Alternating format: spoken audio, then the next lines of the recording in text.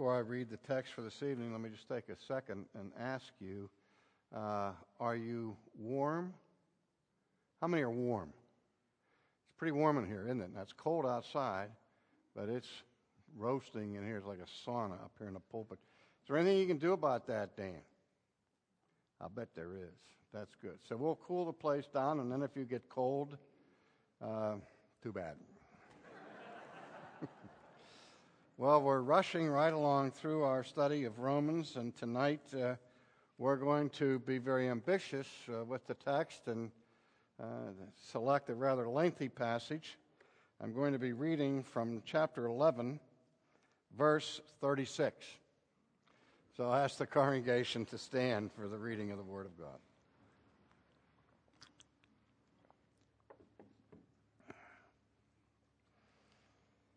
For of him, and through him, and to him are all things, to whom be glory forever. Amen. This is a word about God, from God, that we may be instructed in our understanding of his being and of his glory. Please be seated.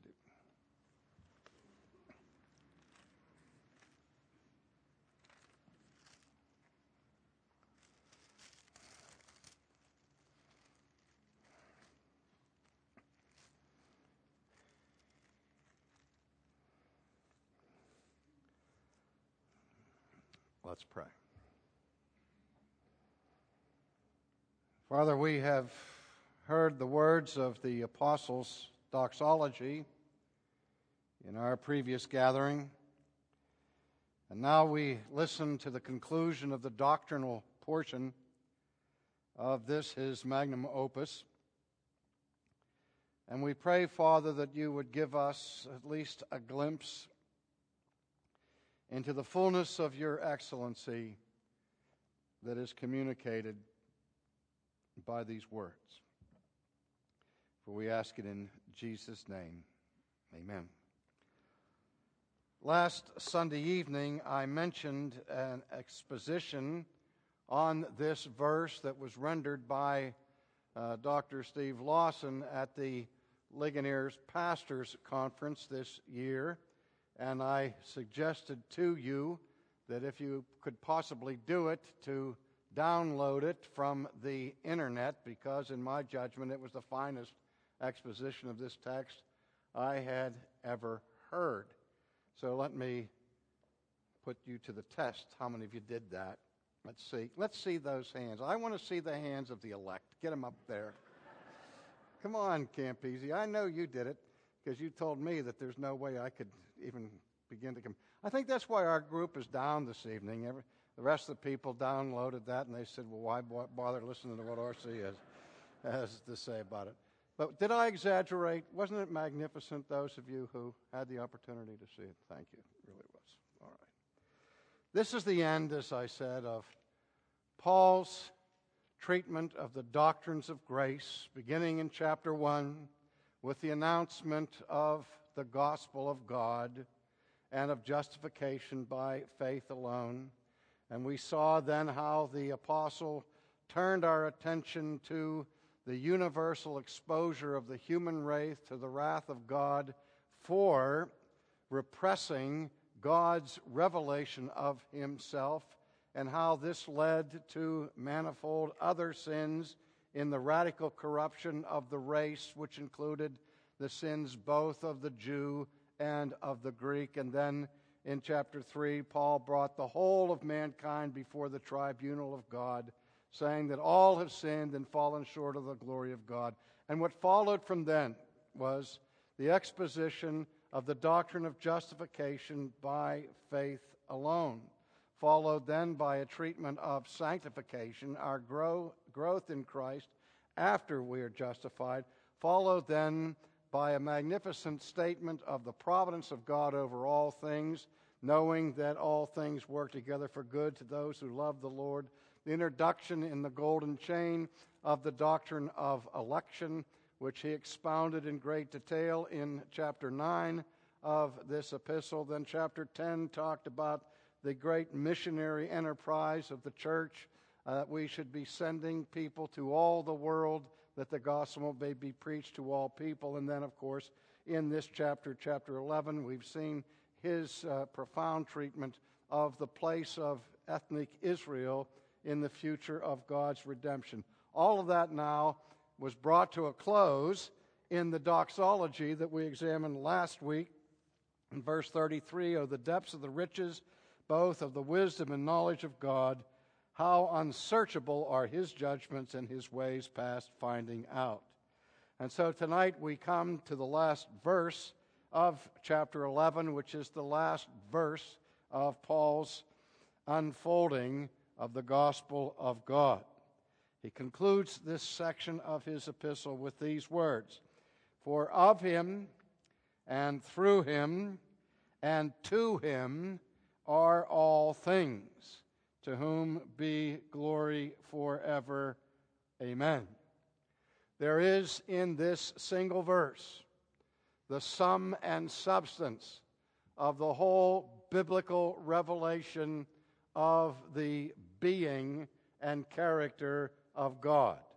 Paul sets it forth with the succinct use of 3 prepositions, which prepositions are virtually loaded with significance. That he says of God, "For of him, through him, and to him are all things."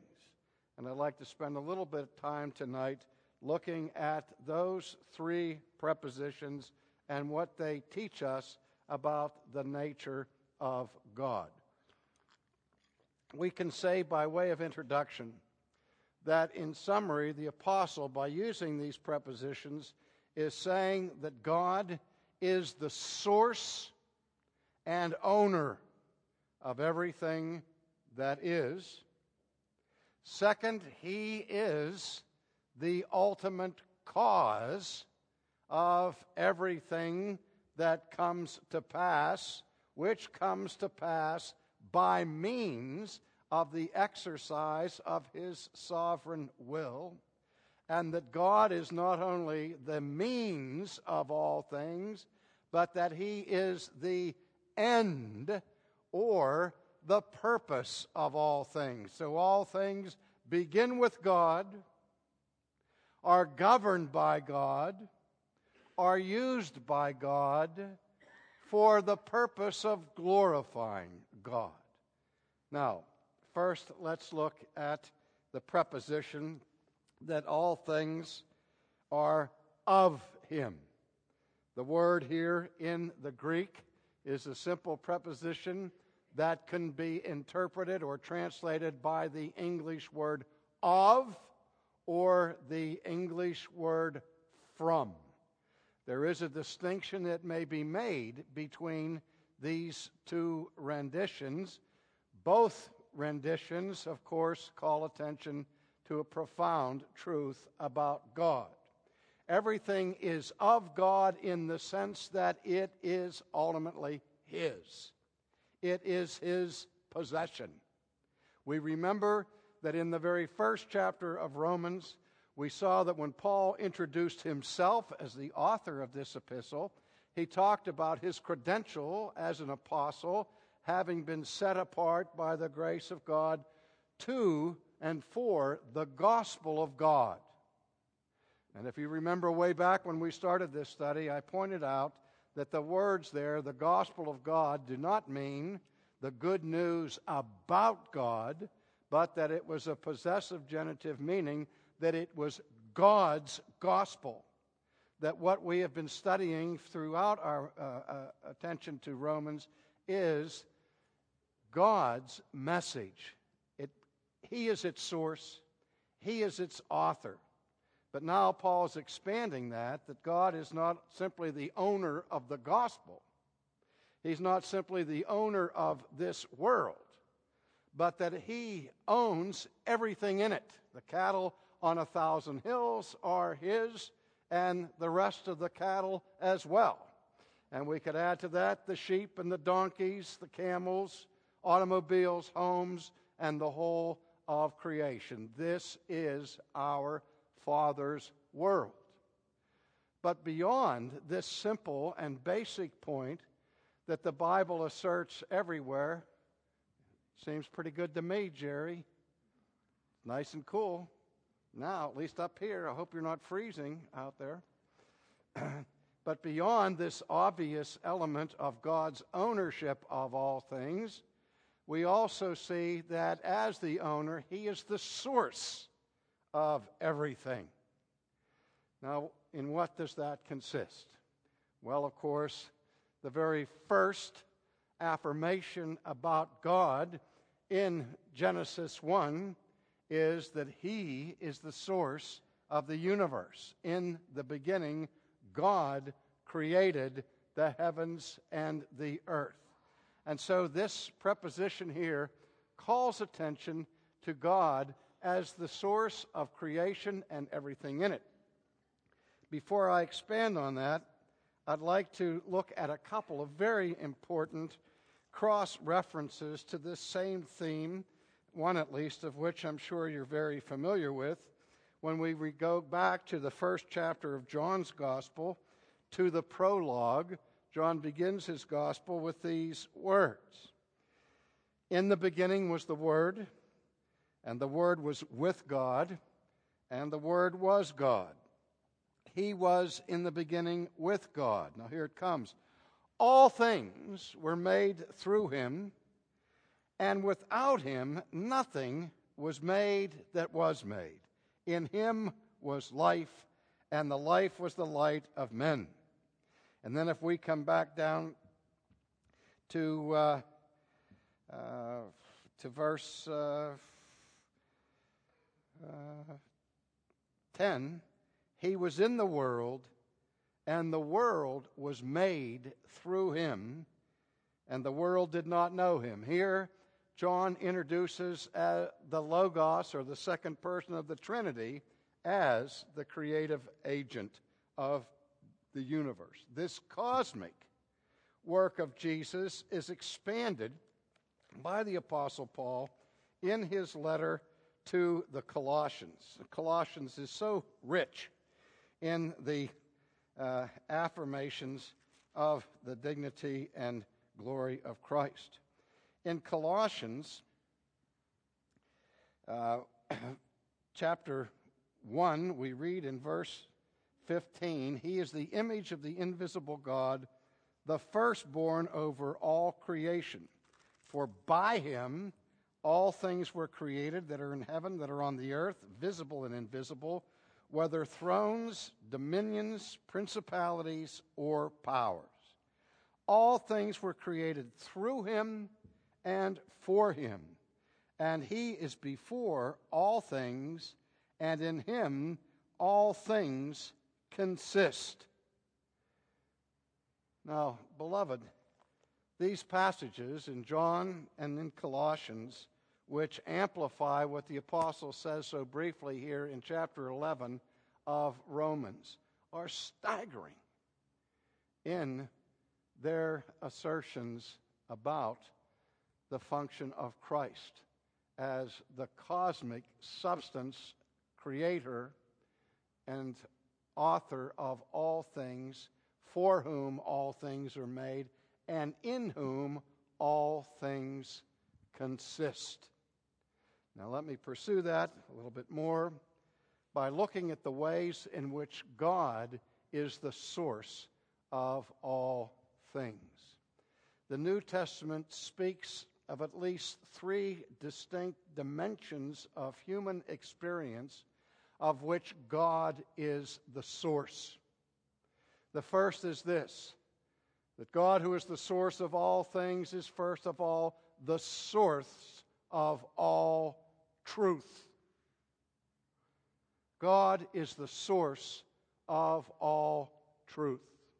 Now, we live in a time where theories of relativism have become widely accepted. We remember in the latter days of the life of Francis Schaeffer, he used to speak about the death of true truth. Not because he stuttered, but because what he was getting at is that the cultures, chiefly through the influence, first of all, of existential philosophy and later by pluralism and relativism, had undermined objective truth. And so when Schaeffer spoke about true truth, he talked about truth that was beyond the preferences or the tastes of individual subjects. Kierkegaard used to teach that truth is subjectivity, which, being taken up in the 20th century, came to mean that truth is, like beauty, is in the eye of the beholder. Something can be true for you and at the same time not be true for me. I've used the illustration elsewhere in this church about a young lady I had a discussion with once on a college campus about the existence of God. And she said, "Do you believe in God?" I said, "Yes, I do." She said, "Do you find it meaningful to believe in God?" I said, "Yes, I do." "Do you pray to God?" "Yes." "Do you sing hymns of praise to Him?" "Yes, I do." "And that's meaningful to your existence?" I said, "That's right." She says, "Therefore, for you, God is true." "But I don't believe in God. I don't pray to God," she said. "I don't sing praises to God. And so for me, there is no God." I said, "We're not talking about the same thing." I said, "I'm talking about the existence of a being who, if he does not exist, all my faith in him, all my prayers to him, all my devotion and singing about him, none of these things, individually or collectively, have the power to conjure him up. And conversely, if this God of whom I'm speaking does exist, your unbelief, your disinterest, and even perhaps hostility towards him does not have the power to destroy him." I'm talking about objective truth. I'm talking about the nature of reality. If we would do a word study of the biblical concept of truth, aletheia, we read, for example, in the Theological Dictionary of the New Testament, a lengthy entry on aletheia, which in the first place defines the biblical concept of truth as that which describes, listen, real states of affairs. Now, back in the 18th century, when philosophers were very much concerned about the science of epistemology, which is the science of how we know anything, they wrestled at great length with the whole question that was asked to Jesus by Pontius Pilate. You recall, during his trial, Pilate said to Jesus, "What is truth?" I've mentioned to you before that one of the disappointments in reading the printed word is that we don't get to see facial expressions or hear inflections of tones of voice. Was Pilate being cynical? Was he saying, "What's truth?" Or for a moment was he taken in a pensive moment of meditation, was he's confronted by Jesus and kind of scratching his head and saying, "Well, what is truth? I don't know." But that's the question that philosophers through the ages have tried to answer, and certainly came to a heightened intensity in the 18th century. And at that point, John Locke was famous for introducing what was called the correspondence theory of truth. Let me just take a second to define the correspondence theory of truth for you. Quite simply, as the term indicates, the correspondence theory of truth says this: truth is that which corresponds to reality. See, it's very close to the New Testament definition of truth, is that which describes real states of affairs, as distinguished from fantasy, mirage, imagination, and so on. However, no sooner had Locke laid the groundworks for the definition of the correspondence of truth than the next generation of philosophers began to talk about the way in which our individual perceptions determine our understanding of what truth is. And so the question was raised, if truth is that which corresponds to reality, what if my perception of reality is different from yours? I'm back to my discussion with the girl on the college campus. And so the Christian response to that is what?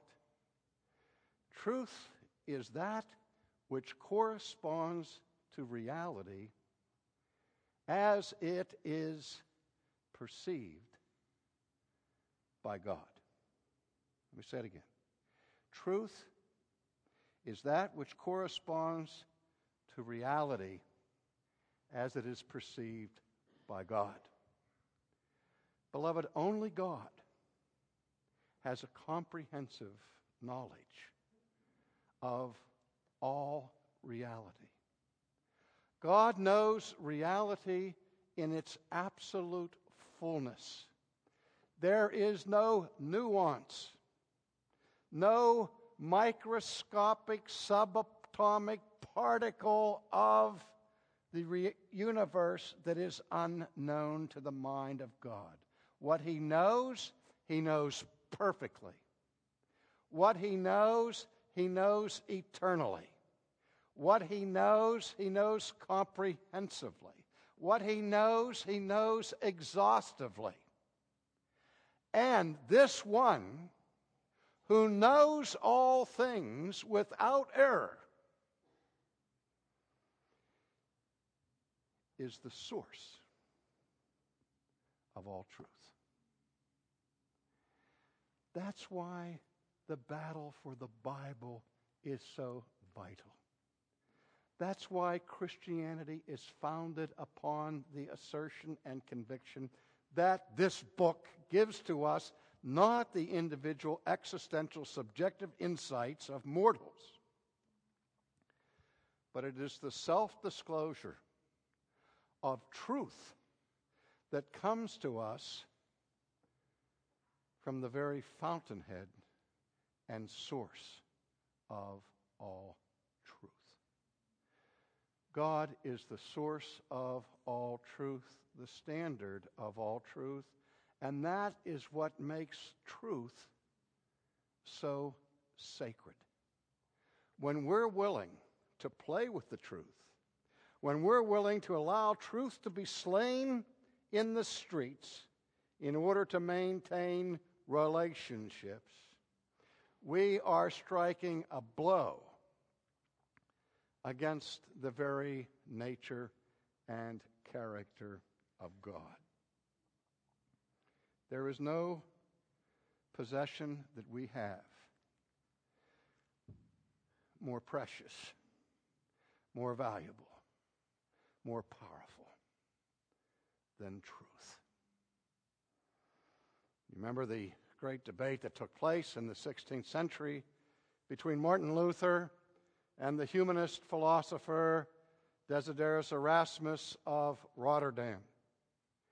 Erasmus of Rotterdam had written a diatribe strongly and vehemently attacking Luther, particularly with respect to Luther's understanding of the sovereignty of God and of election. And in his diatribe, Erasmus said this: on matters of this kind, of ultimate theological truth, I prefer to suspend judgment. I prefer not to make assertions.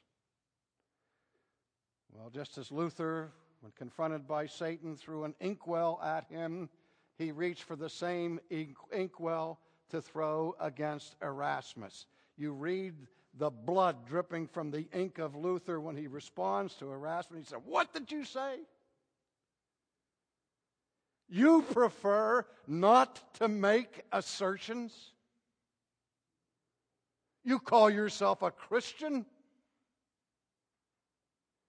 Don't you know that the making of assertions is at the very heart and center of the Christian faith? Spiritus skeptitus, or spiritus sanctus non est skeptitus.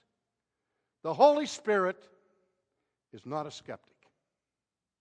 And the things that He has revealed in His Word are more certain than life itself. You see, because Luther knew where the source of truth was and how precious was that fountainhead and wellspring of all things true. But not only is God the source in the Bible of truth, but He is the source and standard of goodness. The ultimate norm, the norm above all norms and without norm for ethics and for righteousness, is the character of God Himself. Frequently, we make distinctions between positive law and natural law, or even of biblical law. And the primary meaning of the term natural law in the textbooks is that reference to laws that can be extrapolated from a study of nature or a study of science. But there's another way in which theology speaks of natural law, and that is that law which proceeds ultimately from the nature of God.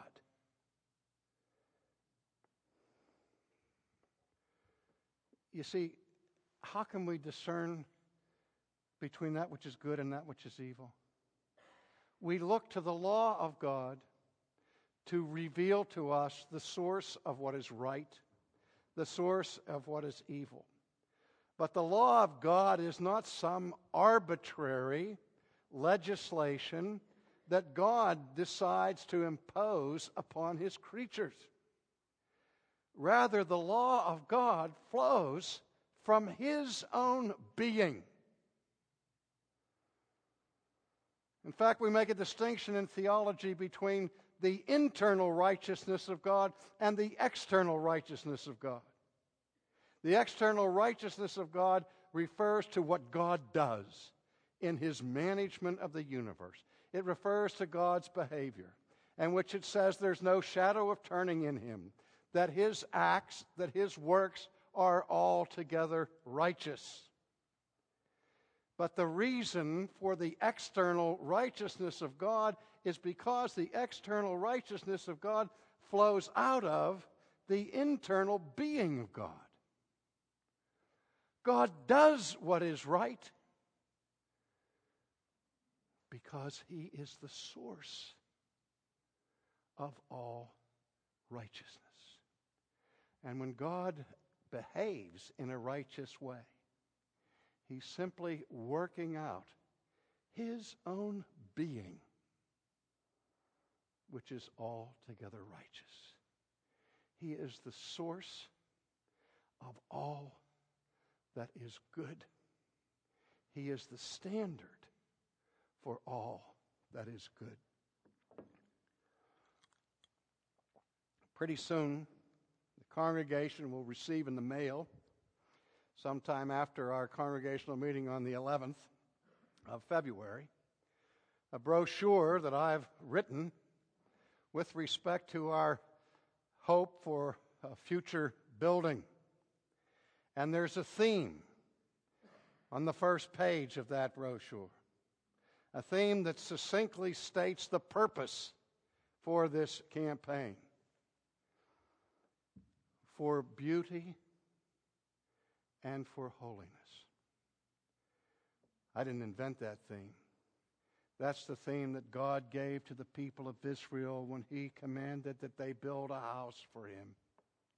That house would be built for His glory, and only for His glory, and that house would be built for holiness. And I think anything that we plan to do in this world, in our efforts, must be driven by those twin concerns: for God's glory and for His holiness. We are told in the Old Testament to worship the Lord in the beauty of holiness. If you want to get an education that may rock your boat, go through the Old Testament and look up every passage that refers to beauty. And we will see that the Bible teaches that God is not only the wellspring, the fountain, and the source of the true and of the good, but He is also the wellspring, the source, and the standard of the beautiful. Everything that is beautiful comes from Him. And everything that is beautiful in this world points back to Him. Even pagans, when they compose magnificent music or art, they may in their own hearts have no affection for God, but in spite of themselves, the fruit of their labor points to the author and the source and the fountain of everything beautiful. There's nothing virtuous in the ugly. But here Paul is exclaiming that of Him and from Him are all things. And in our brief time tonight, I've just mentioned three things of which He's the source: the good, the true, and the beautiful. But we could expand that list far greatly if time permitted. Instead, if you'll allow me, I'll go to the next preposition.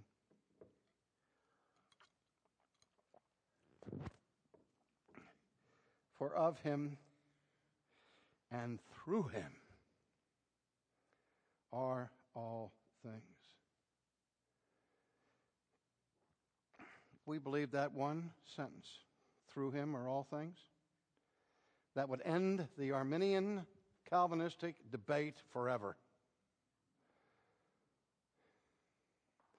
Because this text speaks about the means by which God governs and orders His universe.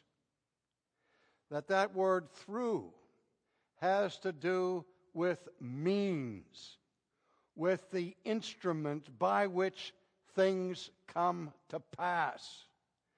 And Paul is simply reiterating here what he taught in Romans 8, that God in His providence exercises His sovereignty over, in, and through all things. All things that come to pass in this world ultimately come to pass through the sovereign agency of God Himself. We need to understand that. We need to embrace it. And we need to love it. Because that is the great joy of the Christian, to know that all things are in His hand and are being used by Him for His purposes, through His causal means, to bring to pass whatsoever He is pleased to bring to pass. There are no accidents in a universe governed by God in an ultimate sense. As I like to say, if God exists, sovereignty is an essential attribute of His very deity. And if there were one maverick molecule in this universe running loose outside the pale and the scope of God's sovereign control, God would not be sovereign. And if He were not sovereign, He would not be God. But when Paul comes to the end of his meditation on what God hath wrought through creation and through the redemption that He has brought to pass in and through Jesus Christ, after he sings this glorious doxology that we looked at last week, he sums it all up. For of Him and through Him, by His agency, by His means, are some things? No. Are all things. And finally, the third preposition. For of Him and through Him and to Him. That is, that the word to here points to the purpose, to the end, where everything is moving. If I can end a sentence with a preposition, it's where everything is going to. Now, I know we have the conservative grammarians who won't allow us to end sentences with prepositions, and you recall the sage advice of Sir Winston Churchill when he observed on that grammatical law. He said, "That's one rule up with which I will not put."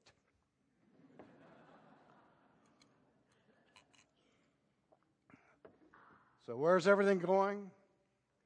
Where are all things headed?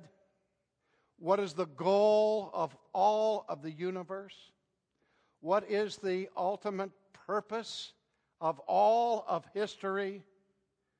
In a word, the answer is God. He's the Alpha. He's the Omega. He's the source, the beginning.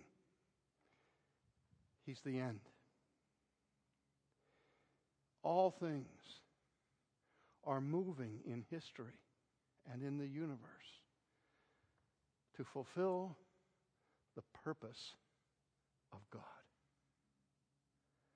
Now, there are many things that we observe every day. And we look at it and we say, how in the world could that possibly fit in with the purposes of God? There's so much evil, so much corruption, so many things that we say God cannot have anything to do with this. But over against all that is wicked, all that is corrupt, all that is fallen, stands a mighty God who orders all things together to His glory. One theologian said that this last verse of chapter 11 is Paul's version of the non nobis domini. Not unto us, O Lord, not unto us, but unto Thy name be all the glory. Your destiny has been appointed by God from the foundation of the world for His glory. The destiny of nations, the destiny of history, the destiny of planets, the orbiting of the heavenly bodies have been created, designed, and ordained of God to be used to display His glory.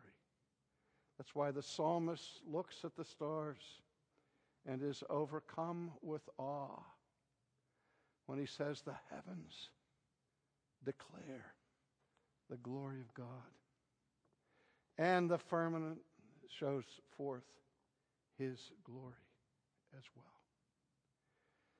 And so he says, for of Him, through Him, and to Him are all things, to whom? Now we have a pronoun. To whom refers back to God. To whom be glory. Glory. Again, let me just give a brief excursus. I know you've heard me talk about this in the past. But that word for glory in the Bible is a glorious word. The word for glory, kavod or kabod, literally means God's weightiness, God's significance, God's value. Or, as I mentioned indirectly this morning, God's august being and character. The glory of God refers to His singular, transcendent dignity that no creature can possess in similar magnitude. God's glory is sui generis. It is in a class by itself. No creaturely thing is worthy to be compared with it.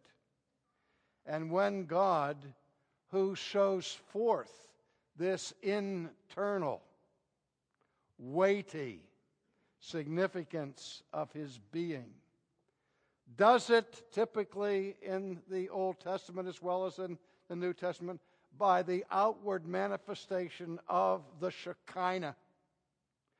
The Shekinah cloud. That is so brilliant in its refulgence, so excellent in its brilliance, that human beings must shield their eyes from it lest they would go blind. That is the outward manifestation of the eternal inward dignity of God. You know, one of the things all I have to do is mention it in a sermon or refer to it in passing, and my wife immediately tears up when we look at the description of the new heavens and the new earth at the final chapters of the book of Revelation. When it talks about the holy city that comes down out of heaven, it is strangely described as a place where the sun doesn't shine. There aren't any candles. There's no moon. No artificial sources of light. You would think that any place like that would be a place that would be bathed in perpetual darkness. But what the author of the Revelation tells us is that there's no need of a sun or of artificial light in heaven, because the glory of God and the radiance of His Son bathes the holy city in light 24 hours a day. The glow from the face of God illumines every inch of the kingdom of heaven. That is a manifestation of His glory. You know, when we're finished with the service tonight, one of the last things we'll do, while most of us are in the parking lot, the deacons will stay behind, and they'll go about the sanctuary and they'll extinguish all these candles. And they'll turn the lights out, because we don't need them anymore. And this room will be plunged into darkness, because even the light that we're enjoying in this room this evening, dear friends, is but for an hour or so. But the light of the glory of God is never extinguished. And the apostle says, to whom be glory forever. The glory of God is destined for eternity. It began in eternity, and it continues for eternity. Every Sunday morning in our bulletins, we include on the cross on the front page the 5 solas of the Reformation: sola scriptura, sola fide, sola gratia, solus Christus, and the final one, soli Deo Gloria. The reason for that is that when Paul finishes the unfolding of the doctrines of grace that he has expounded in Romans chapters 1 through 11, he concludes his doxology with sola Deo Gloria. To God alone the glory. Do you realize what kind of being we have to do with God? Do you realize why the only appropriate response when we enter into His presence, when we come into worship before Him, is the response of reverence? A response of awe, a response of humility, of a response of submission.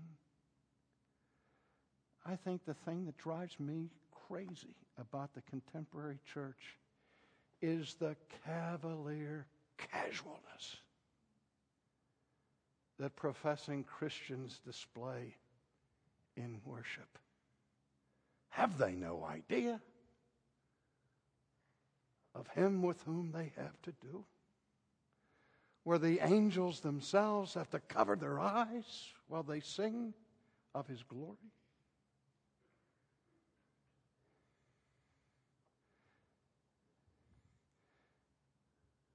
The people of God are to be people of reverence and people of worship. For our glory will come and go, but the glory of God endures forever. Let's pray. Oh Lord, how inadequate are we to plumb the depths and riches of who You are.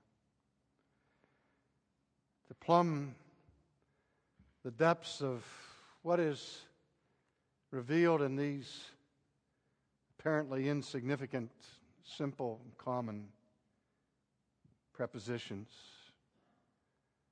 Yet we are staggered in our imagination. We think that all things are of You and through You and for You. That in You we live. That in You we move. That in You we have our being. That without You there is no life. Without Thee there is only inertia. Without Thee there is no possibility of existence. We thank You for who You are. Set our hearts aflame to love You not only for what You do for us, but we may love You and honor You and worship You for who You are, and because You are worthy of our worship.